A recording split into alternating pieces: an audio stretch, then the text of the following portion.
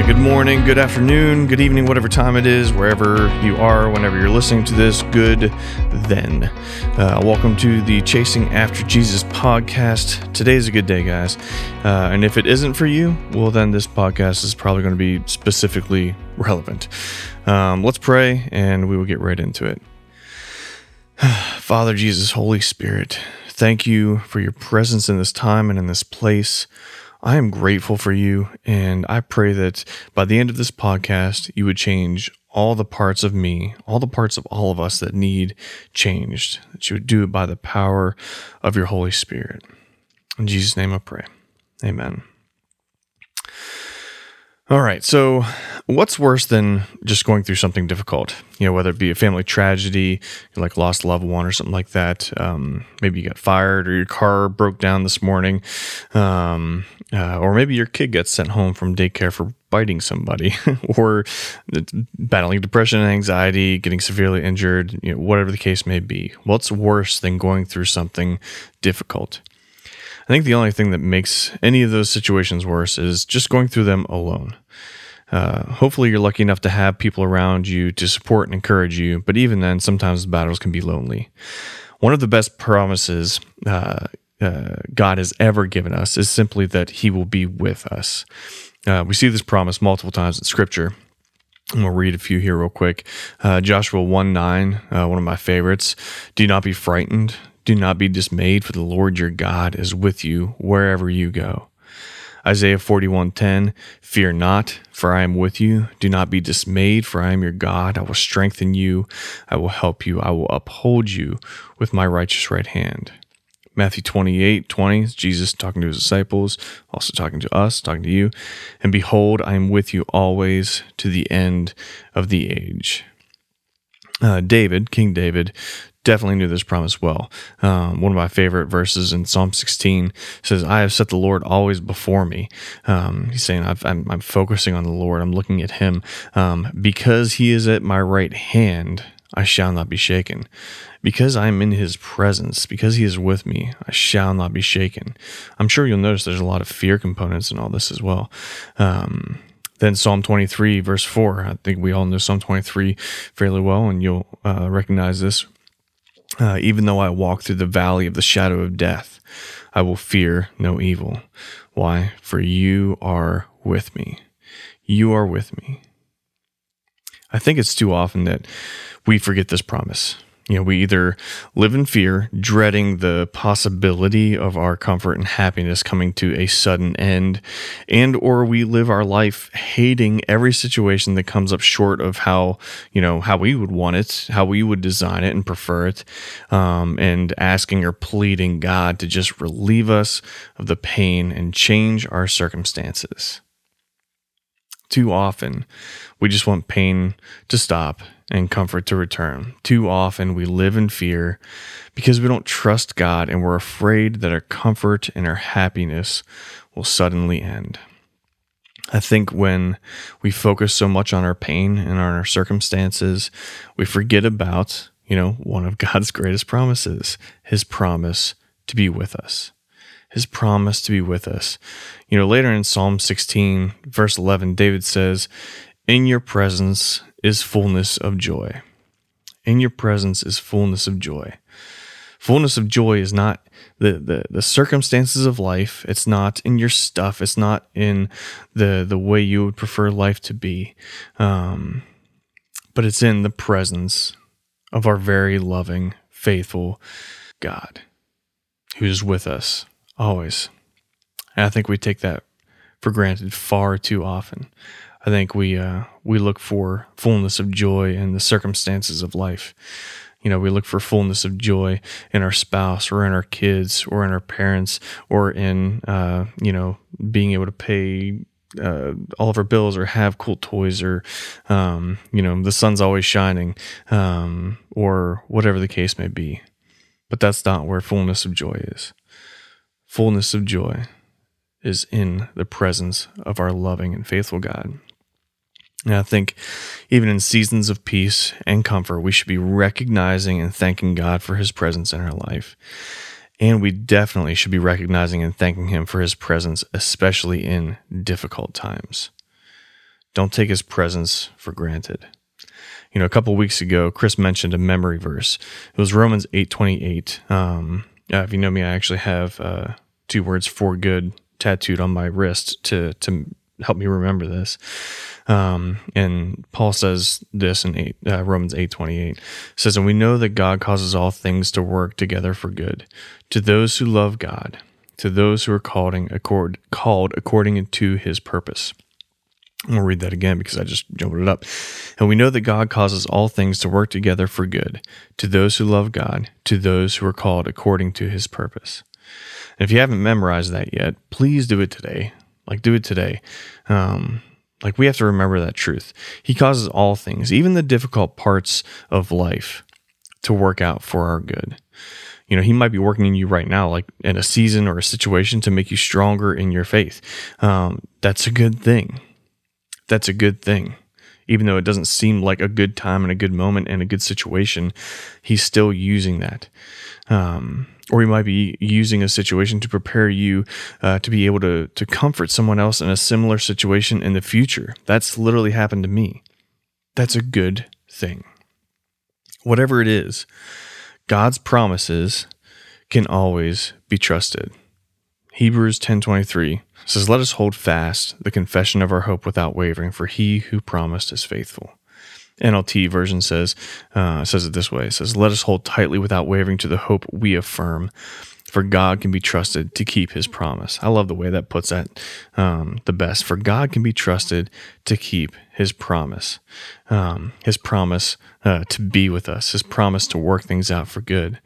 Some of us are wavering right now.